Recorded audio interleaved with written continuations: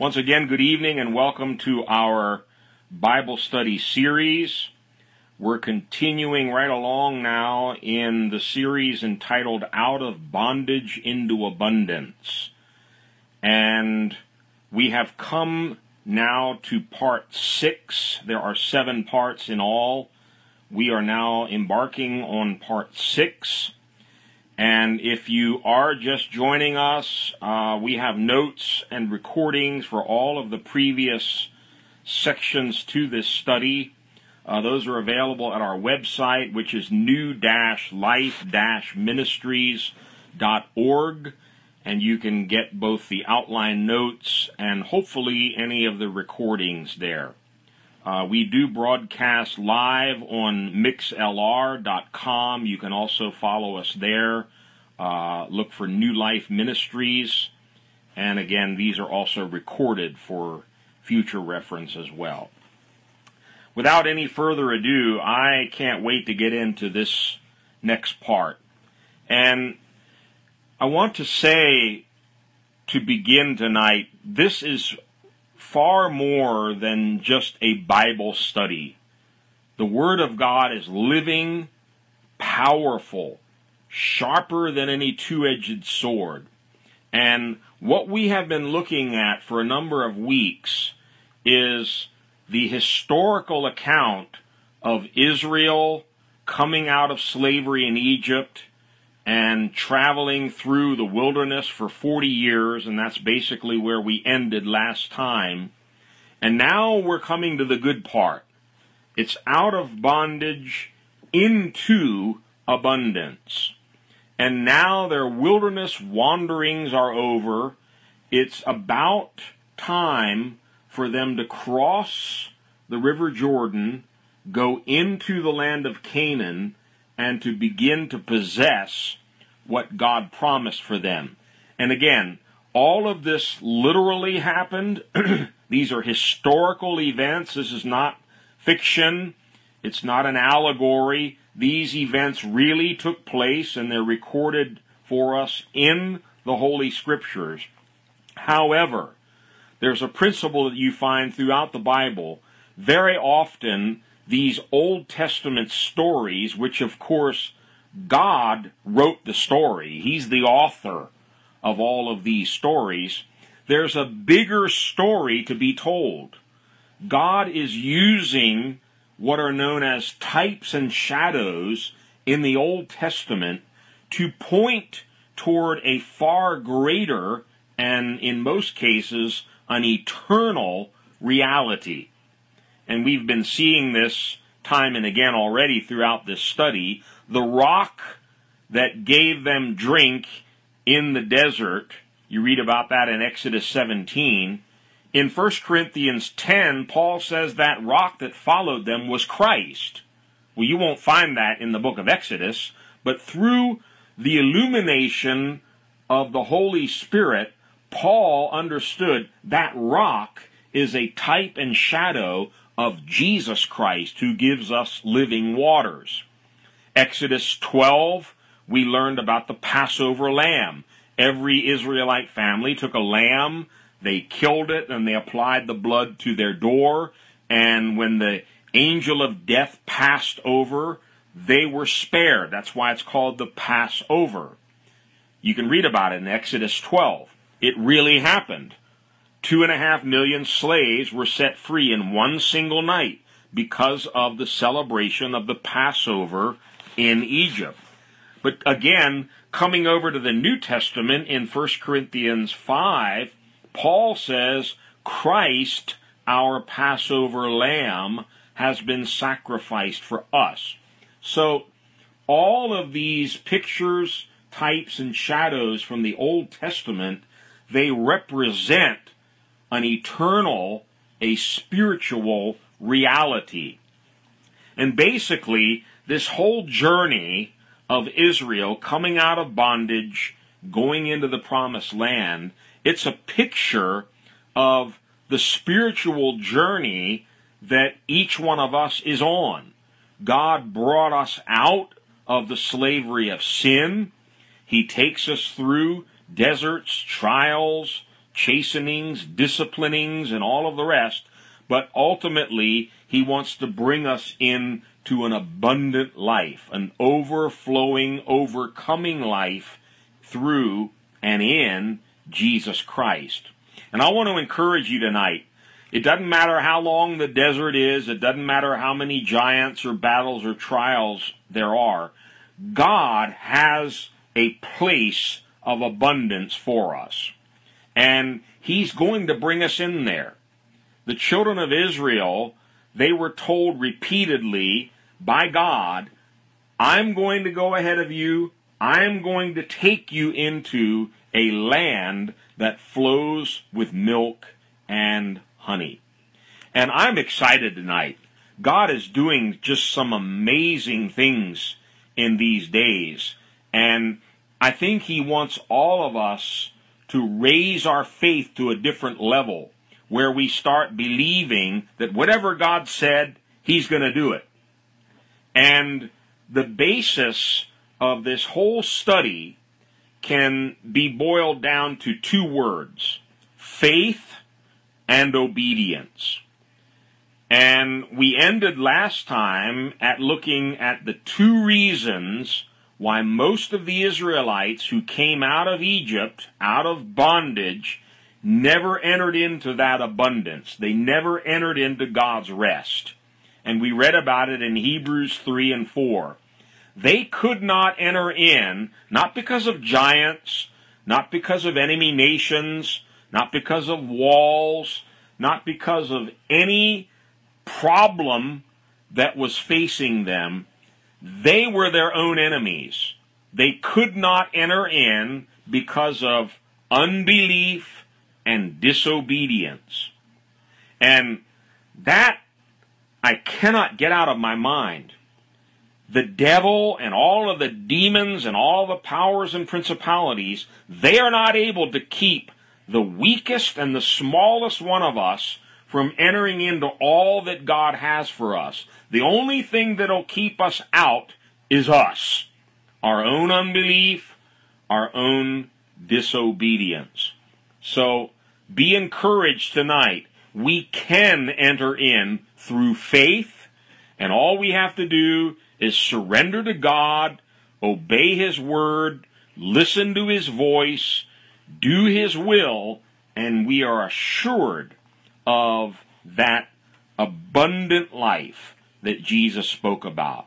All right, fasten your seatbelts, because this is going to get real good now. We've come to part 6, which we've entitled Conquering 7 Nations. And after the 40 years of wandering in the desert, and we explained last time why it was 40 years, 1 year for each day in that spy mission that the 12 spies went on into the promised land. It was born out of a spirit of unbelief, and that's why God was so upset about the outcome. Everybody got discouraged. Everybody wanted to quit and go back to Egypt, and only 2 out of all of the original Israelites that left Egypt were able to finally enter in, Joshua and Caleb, because they had a different spirit. They had a spirit of faith, and they had a spirit of obedience. So, after that 40-year-long time in the desert, Moses has died. Joshua is now the new commander of Israel's army. The Israelites have finally come to the edge of the promised land. They've come to the River Jordan. Joshua has now been affirmed as their new leader, Moses' replacement, and he and the Israelites are now told it's time to go in and start taking possession of the land that God promised them. And we will begin our story tonight in the book of Joshua, chapter 1. Joshua 1, and we'll read from verse 1 down to verse 6. After the death of Moses, the servant of the Lord said to Joshua son of Nun, Moses' aide, Moses my servant is dead. Now then, you and all these people get ready to cross the Jordan River into the land I am about to give them to the Israelites. Notice that, the land I am about to give to them. Get ready to cross. I am about to do something. Verse 3, I will give you every place where you set your foot, as I promised Moses. Your territory will extend from the desert to Lebanon, from the great river, the Euphrates, all the Hittite country to the Mediterranean Sea in the west. No one will be able to stand against you all the days of your life. As I was with Moses, so I will be with you. I will never leave you, nor forsake you. Be strong and courageous, because you will lead these people to inherit the land I swore to their ancestors to give them.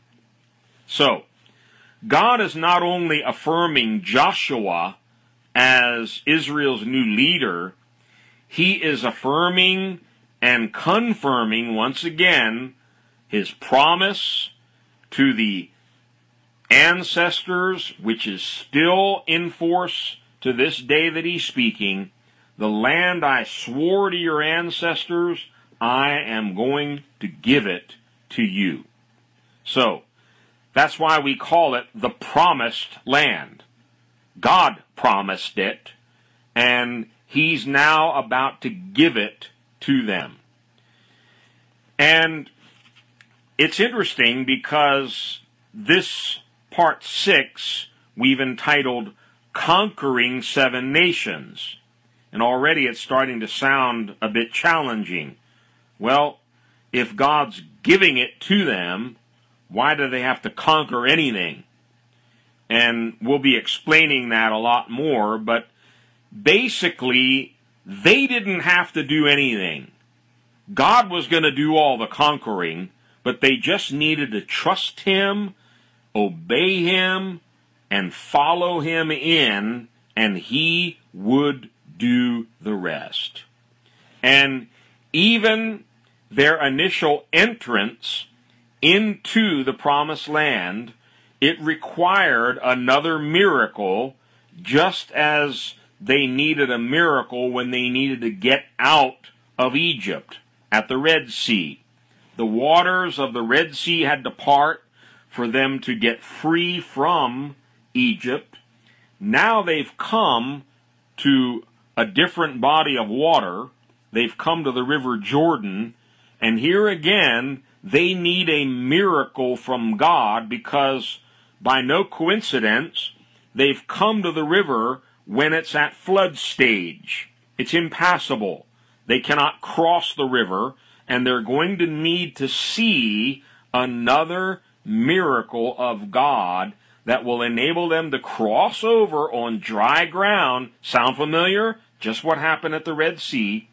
Cross over on dry ground, and this would renew their faith that God was with them, and he was going to drive out every enemy before them. Let's move now to Joshua chapter 3, and we'll begin reading from verse 3. Joshua told the people, "Consecrate yourselves, for tomorrow the Lord will do amazing things among you." I've always loved that verse. Consecrate yourselves, for tomorrow the Lord will do amazing things among you. So they're given a little bit of a preview. Get ready. Prepare yourselves. Consecrate yourselves. Tomorrow you're going to see the Lord. Tomorrow you're going to see God at work. Get ready. Verse 6. Joshua said to the priests, "Take up the Ark of the Covenant and pass on ahead of the people." So they took it up and went ahead of them. Verse 8. tell the priests who carry the Ark of the Covenant, when you reach the edge of the Jordan's waters, go and stand in the river. Now, this is going to be a step of faith, because if you read the whole chapter, you'll find out very clearly there that it's at flood stage. This is not exactly a good time to be dipping your foot in the river. But he tells the priests, go ahead, stand in the river. Verse 9, Joshua said to the Israelites, come here and listen to the words of the Lord your God. And verse 10 is extremely important. If you're following the notes, I've put all of this in bold print. This is how you will know that the living God is among you, and that he will certainly drive out before you the Canaanites, Hittites, Hivites, Perizzites, Girgashites, Amorites, and Jebusites. Now, just pause there for a minute. Those are indeed the 7 nations we're going to be studying about in this part 6. Conquering 7 nations. This is one of a number of places where you'll find all 7 of them listed together. Canaanites, Hittites, Hivites, Perizzites, Girgashites, Amorites, and Jebusites. So before there's even the rattling of a sword, before there's any conquering, any fighting, any conflict or confrontation whatsoever, God says, I'm going to show you something today in the river so that you will know that I am with you. Note verse 10 again. This is how you will know that the living God is among you. That's one important thing they needed to know, but there's a second thing. And that he will certainly drive out before you. And then he lists those 7 nations. Okay, so what is this amazing thing that God is going to do that is going to let them know, A, he is among them, and B, he's going to drive out all these 7 enemy nations? Verse 11. See, the ark of the covenant of the Lord of all the earth will go into the Jordan ahead of you. And as soon as the priests who carry the ark of the Lord, verse 13, the Lord of all the earth, set foot in the Jordan, its waters flowing downstream will be cut off and stand up in a heap. Now that's a miracle. Water that's flowing downhill in a stream or a river, it doesn't just stop. Something miraculous has to stop the force of gravity and the force of that water flowing downhill. God says, as soon as the priests set foot in the waters flowing downstream are going to stop, and they're going to stand up in a heap. Note the similarities again between this experience and the experience 40 years earlier in the Red Sea, where God made the waters pile up on either side of the Israelites so they could pass through on dry ground. Verse 14. So when the people broke camp to cross the Jordan, the priests carrying the Ark of the Covenant went ahead of them. Now the Jordan is at flood stage all during harvest. Yet as soon as the priests who carried the ark reached the Jordan and their feet touched the water's edge, the water from upstream stopped flowing. It piled up in a heap a great distance away at a town called Adam in the vicinity of Zarethan, while the water flowing down to the Sea of the Arabah, that is, the Dead Sea, was completely cut off. So the people crossed over opposite Jericho. The priests who carried the Ark of the Covenant of the Lord stopped in the middle of the Jordan and stood on dry ground while all Israel passed by until the whole nation had completed the crossing on dry ground. So their first steps into the promised land required a miracle. Once again, they needed to see the salvation of God, the power of God, so that they would know that the Lord was still with them and He was going ahead of them to drive out every enemy that was in their path.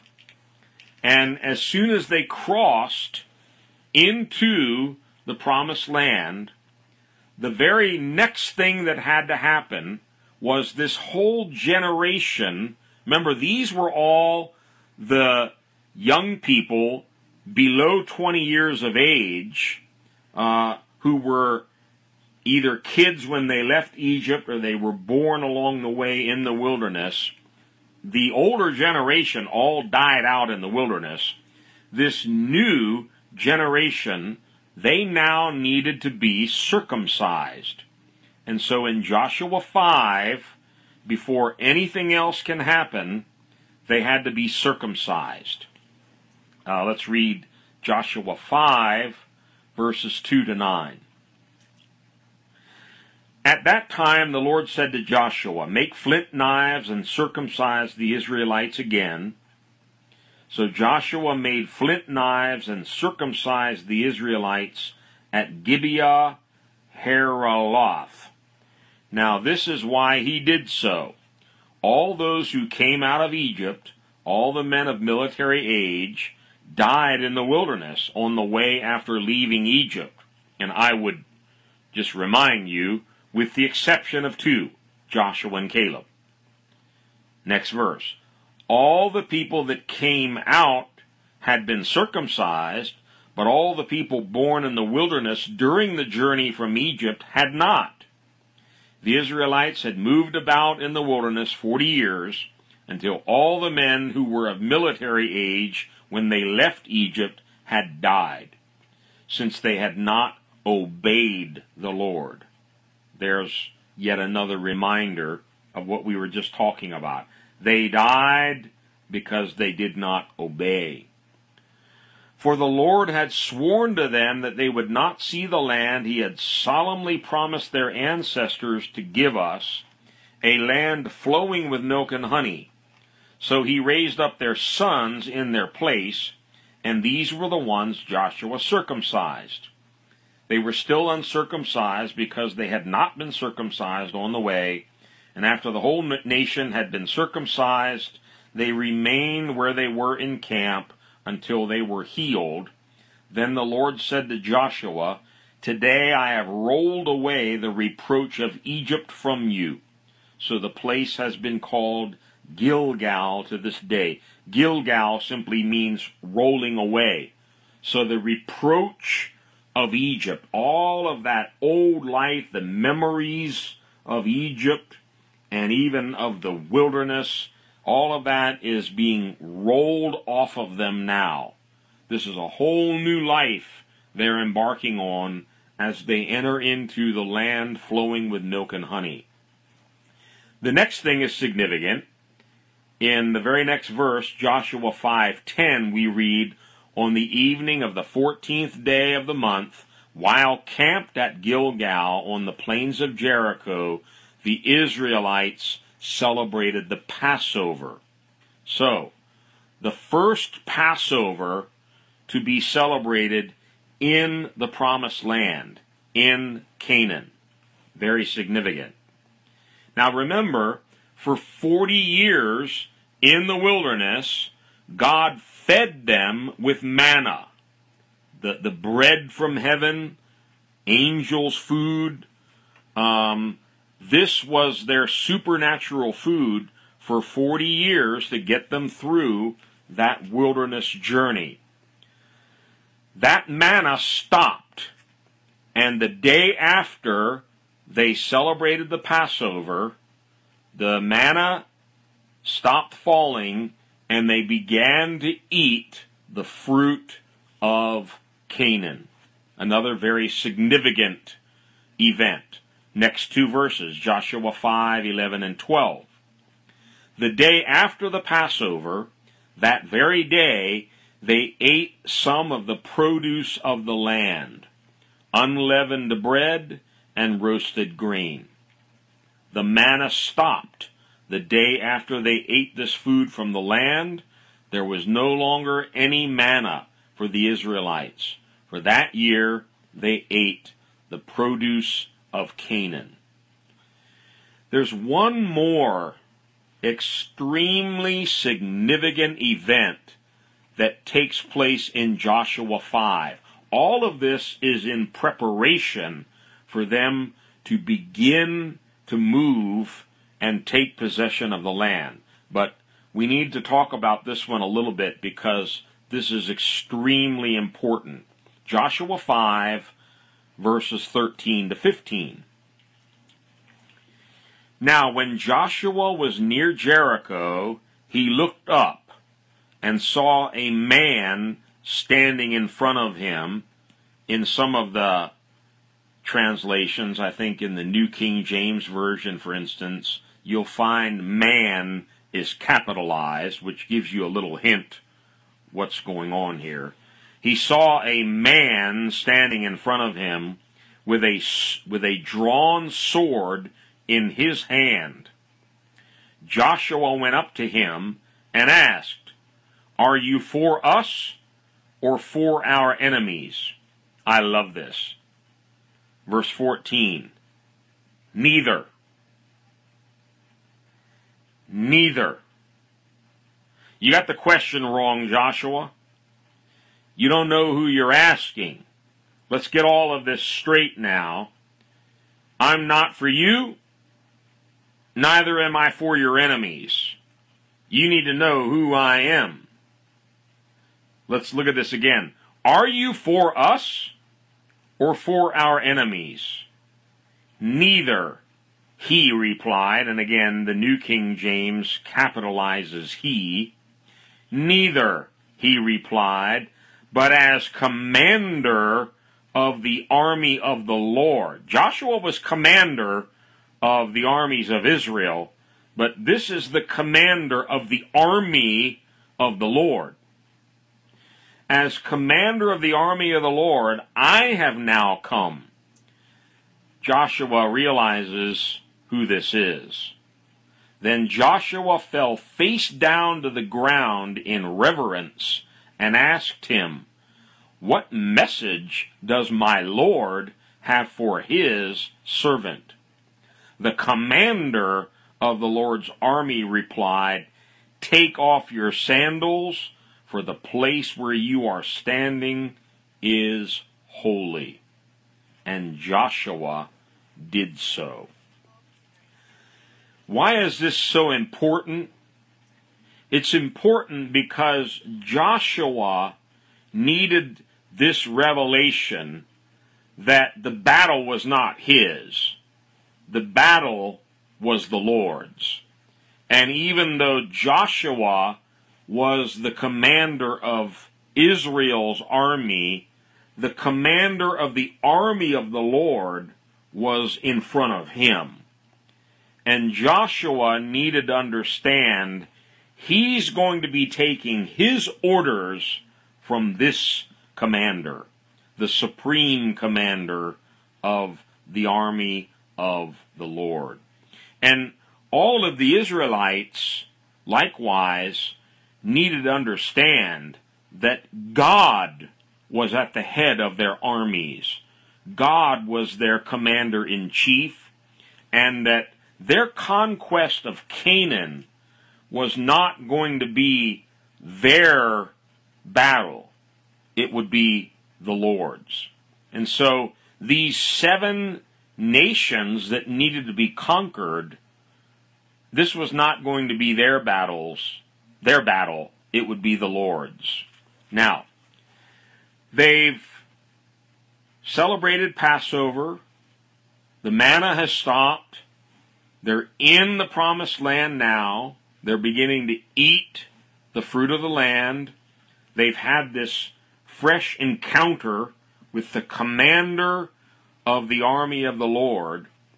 And now they are going to begin to understand things that were spoken 40 years earlier to Moses at the burning bush, where he had a similar experience of taking his sandals off and understanding that he was also standing on holy ground.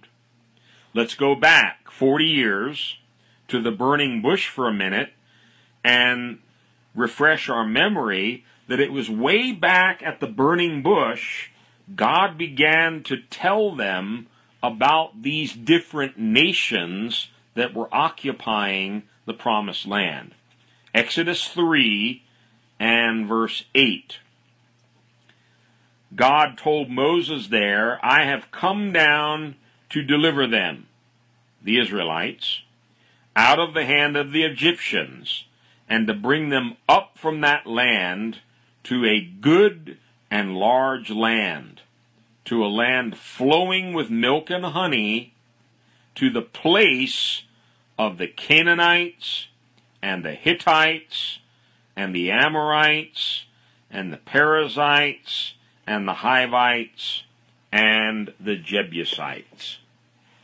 So, many, many years earlier, God had already been preparing them for the fact that this beautiful land, this promised land, land flowing with milk and honey, streams and valleys it drinks in, rain from the heaven, and all of that, it's also the home to some enemy nations. And God didn't give a whole lot of detail at the burning bush because they needed 40 more years before he had to give them any more information about those nations. Now, as they're approaching the time where they're going to be engaged with these enemies, God starts giving them some more information. And in Exodus 23, starting with verse 20, we now begin to get some more insight, some more knowledge about just what God is going to do with these 7 nations. And I'm reading from the New King James here, starting with verse 20. Behold, I send an angel before you to keep you in the way and to bring you into the place which I have prepared. Beware of him and obey his voice. Do not provoke him, for he will not pardon your transgressions, for my name is in him. And if you read this in the New King James, all of the pronouns here are capitalized. Beware of him. Do not provoke him. Even the word angel is capitalized, indicating that this is not your ordinary garden variety angel, if there is such a thing. This is the Lord. This is actually a manifestation of the Lord Jesus Christ in the Old Testament. And it's God himself. My name is in him. Verse 22, but if you indeed obey his voice and do all that I speak, then I will be an enemy to your enemies and an adversary to your adversaries. For my angel will go before you and bring you in, and here they are again, to the Amorites and the Hittites, the Perizzites and the Canaanites and the Hivites and the Jebusites, and I will cut them off. Important words. I will cut them off. So, every time these enemies are mentioned, God assures the Israelites, don't worry about them. I'm going to take care of them. You just trust me. You obey my angel, obey my voice, and everything will go well for you.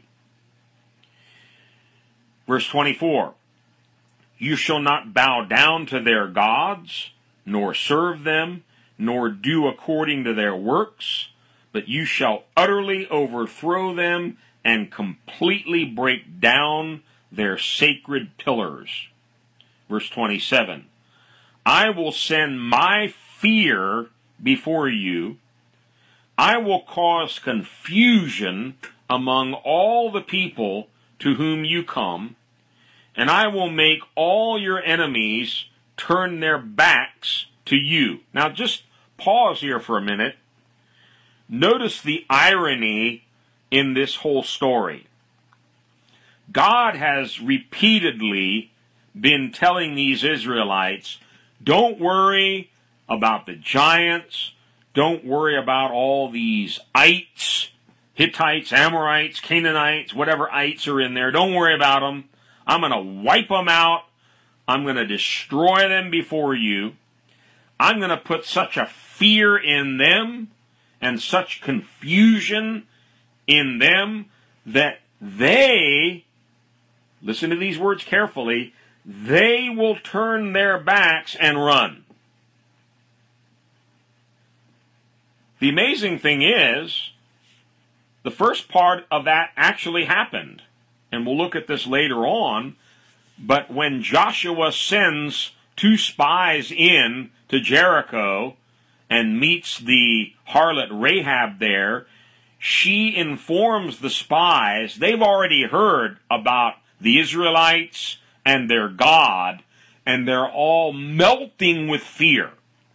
All these enemy nations are scared to death because they hear the Israelites are coming and the God of Israel is with them.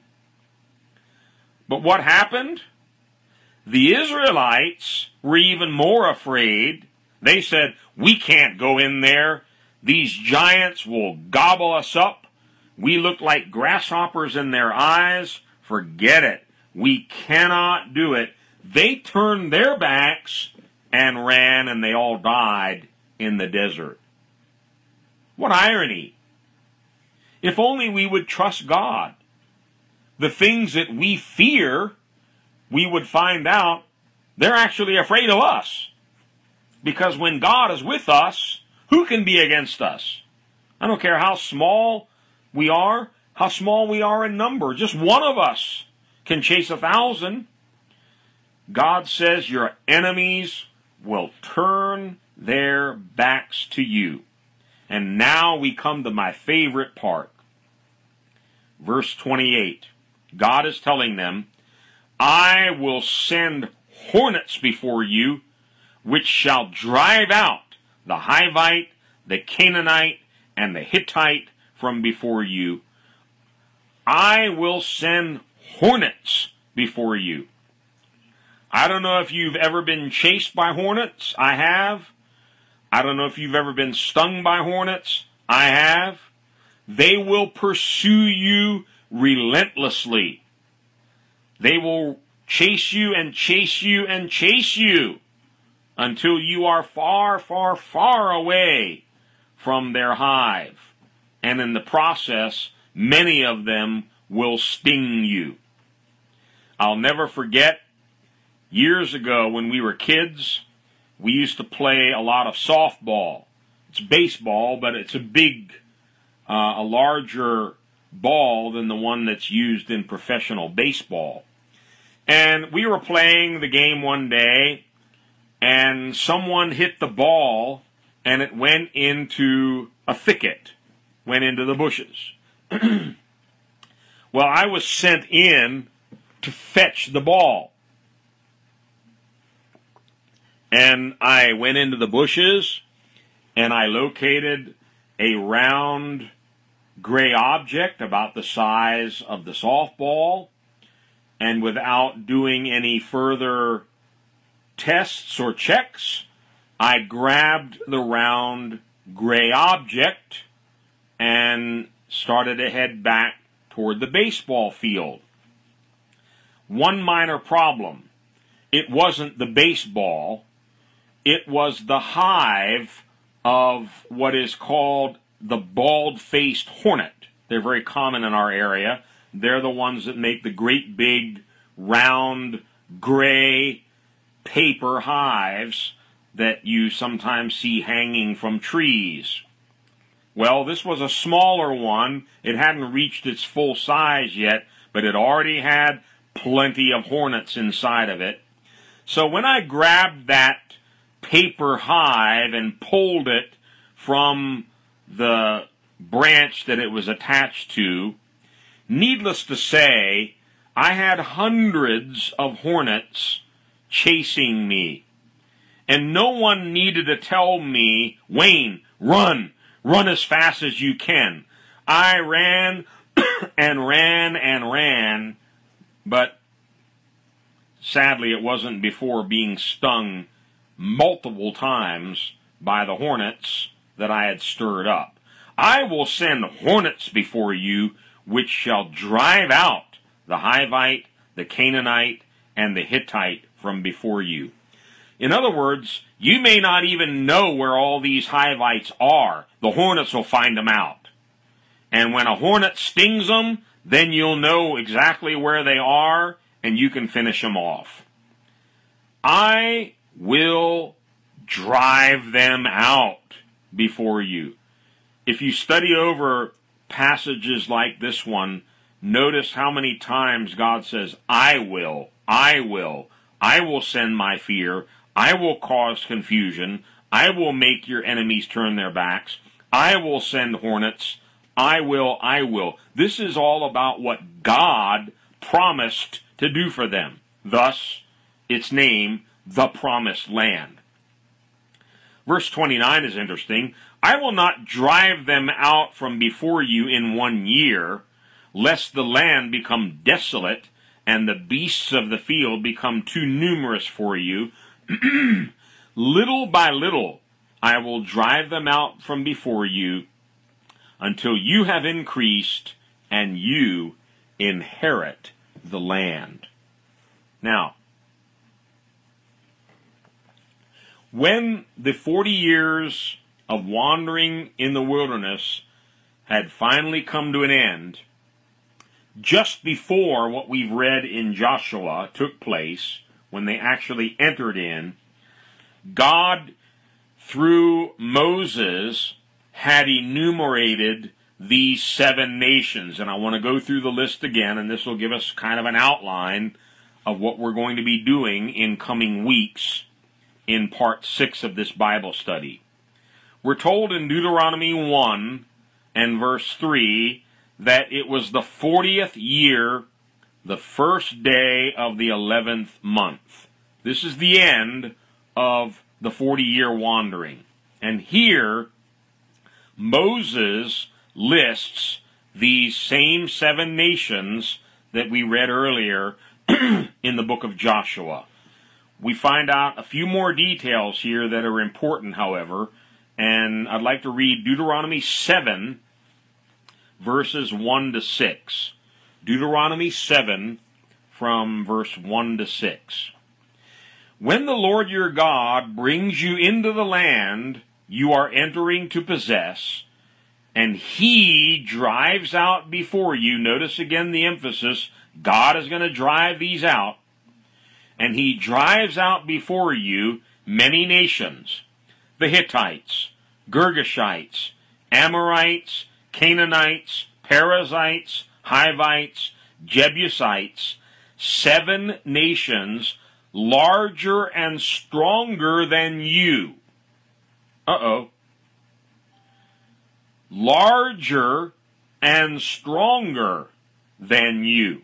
This was no secret. God had been telling them about this long before they entered in. These nations are powerful. They're stronger than you are. They're larger than you are, but they're not stronger than I am. That's why I am promising you I'll drive them out before you. From verse 2. When the Lord your God has delivered them over to you, and you have defeated them, then you must destroy them totally. Notice that. God has already delivered them over to you. They're already defeated. Now you destroy them. Finish them off. Make no treaty with them. Show them no mercy. Do not intermarry with them. Do not give your daughters to their sons, or take their daughters for your sons. For they will turn your children away from following me to serve other gods, and the Lord's anger will burn against you, and will quickly destroy you. This is what you are to do to them. Break down their altars, smash their sacred stones, cut down their Asherah poles, and burn their idols in the fire. For you are a people, and here's a very key word here, holy to the Lord your God. You are a people holy to the Lord your God. The Lord your God has chosen you out of all the peoples on the face of the earth to be his people, his treasured possession. Now, we're going to be coming back and looking at various parts of this passage that we've just read. But it's extremely important for us to note right up front, these nations, God wanted to wipe them out. And we'll learn a little further along here that they were evil, they were wicked, and they were perverse. They were idol worshippers. They had sexual immorality and perversion in their lifestyle, and God wanted to destroy them. He wanted to wipe them out. Stopped upstairs.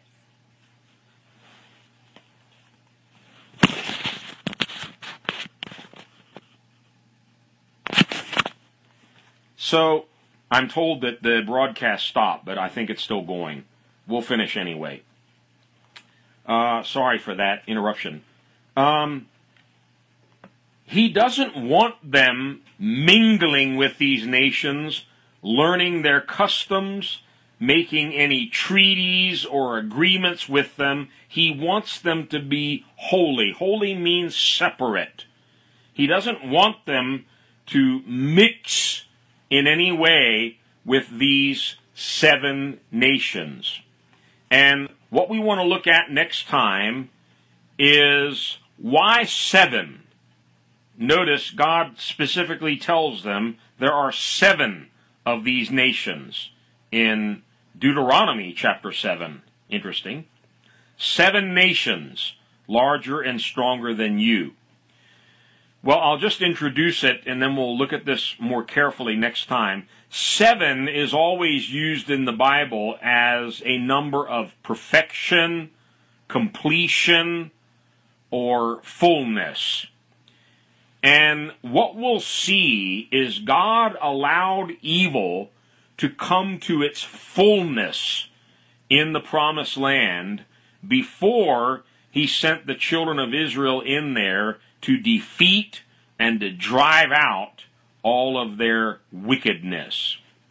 And many, many years, even before Moses and the burning bush, God first started talking about all of this to Abraham in Genesis chapter 15, where he told him that his descendants were going to be strangers and slaves in a foreign country for 400 years.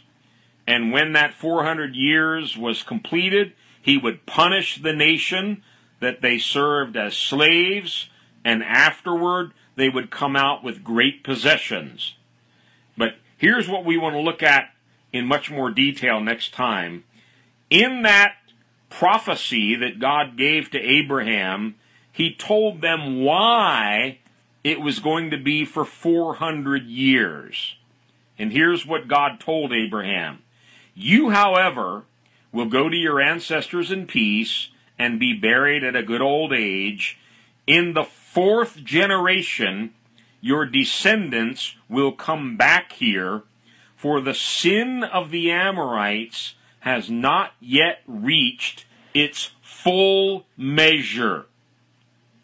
Full measure. The Hebrew word there means completion or fullness. So there were 7 of these wicked nations, and the sin of these wicked nations had to come to full measure, had to come to some kind of completeness or perfection, if you will, before God was going to drive them out. And next time we will see that these 7 nations were wicked. They were involved in evil practices, homosexuality, immorality, perversion, idolatry. And God told the children of Israel that he was so grieved with these evil nations that he was going to cause the land to vomit them out. And he even went further and warned the Israelites, if you do the same things these nations were doing, the land will vomit you out also. So, these 7 nations, I'll list them again: Hittites, Girgashites, Amorites, Canaanites, Perizzites, Hivites, Jebusites, were larger and stronger than the Israelites. And we're going to study each one of these nations one by one, and with the help of the Holy Spirit and many, many scriptures, we're going to try to identify what some of these nations might represent in our lives, things that need to be conquered, defeated, and driven out if we're going to truly enter into God's promised land for our lives, that abundant, overflowing life in Christ. We'll stop there, and next time we'll continue from right here on page 85, if you are following in the notes. Let's pray. Father, I thank you for your word. Your word is amazing. It's even more amazing when the Holy Spirit begins to unfold the meaning of your word. And God, you reveal to us these secrets, things that have been hidden in your word, but are now being revealed to us by your Holy Spirit. God, you've called us out of darkness into marvelous light, out of the bondage of sin into the abundant life that Jesus spoke about. And Lord, you are teaching us how to be more than conquerors through Christ.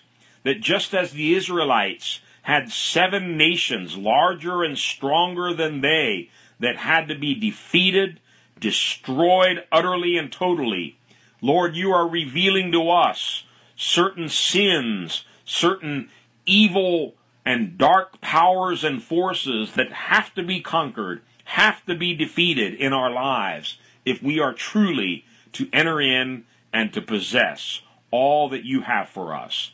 And God, we know that you are with us. You go before us. You will send the hornet of your Holy Spirit ahead of us, drive out every demon, destroy every sin, every power of darkness, and give us the land. Give us all that you've promised for us. Father, I thank you for each and every one joining us in this study tonight. I pray, O God, that you would strengthen our faith. Help us to be obedient to your voice. Let us not repeat the mistakes of the Israelites through unbelief and disobedience, but we want to enter into your rest through faith and through obedience. Do not let our faith fail. Strengthen our faith.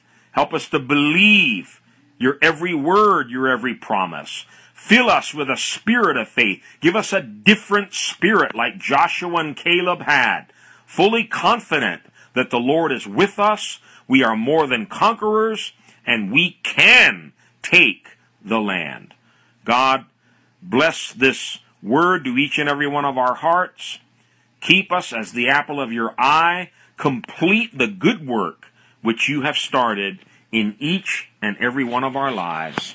We pray all of these things in the mighty name of Jesus. Amen and amen.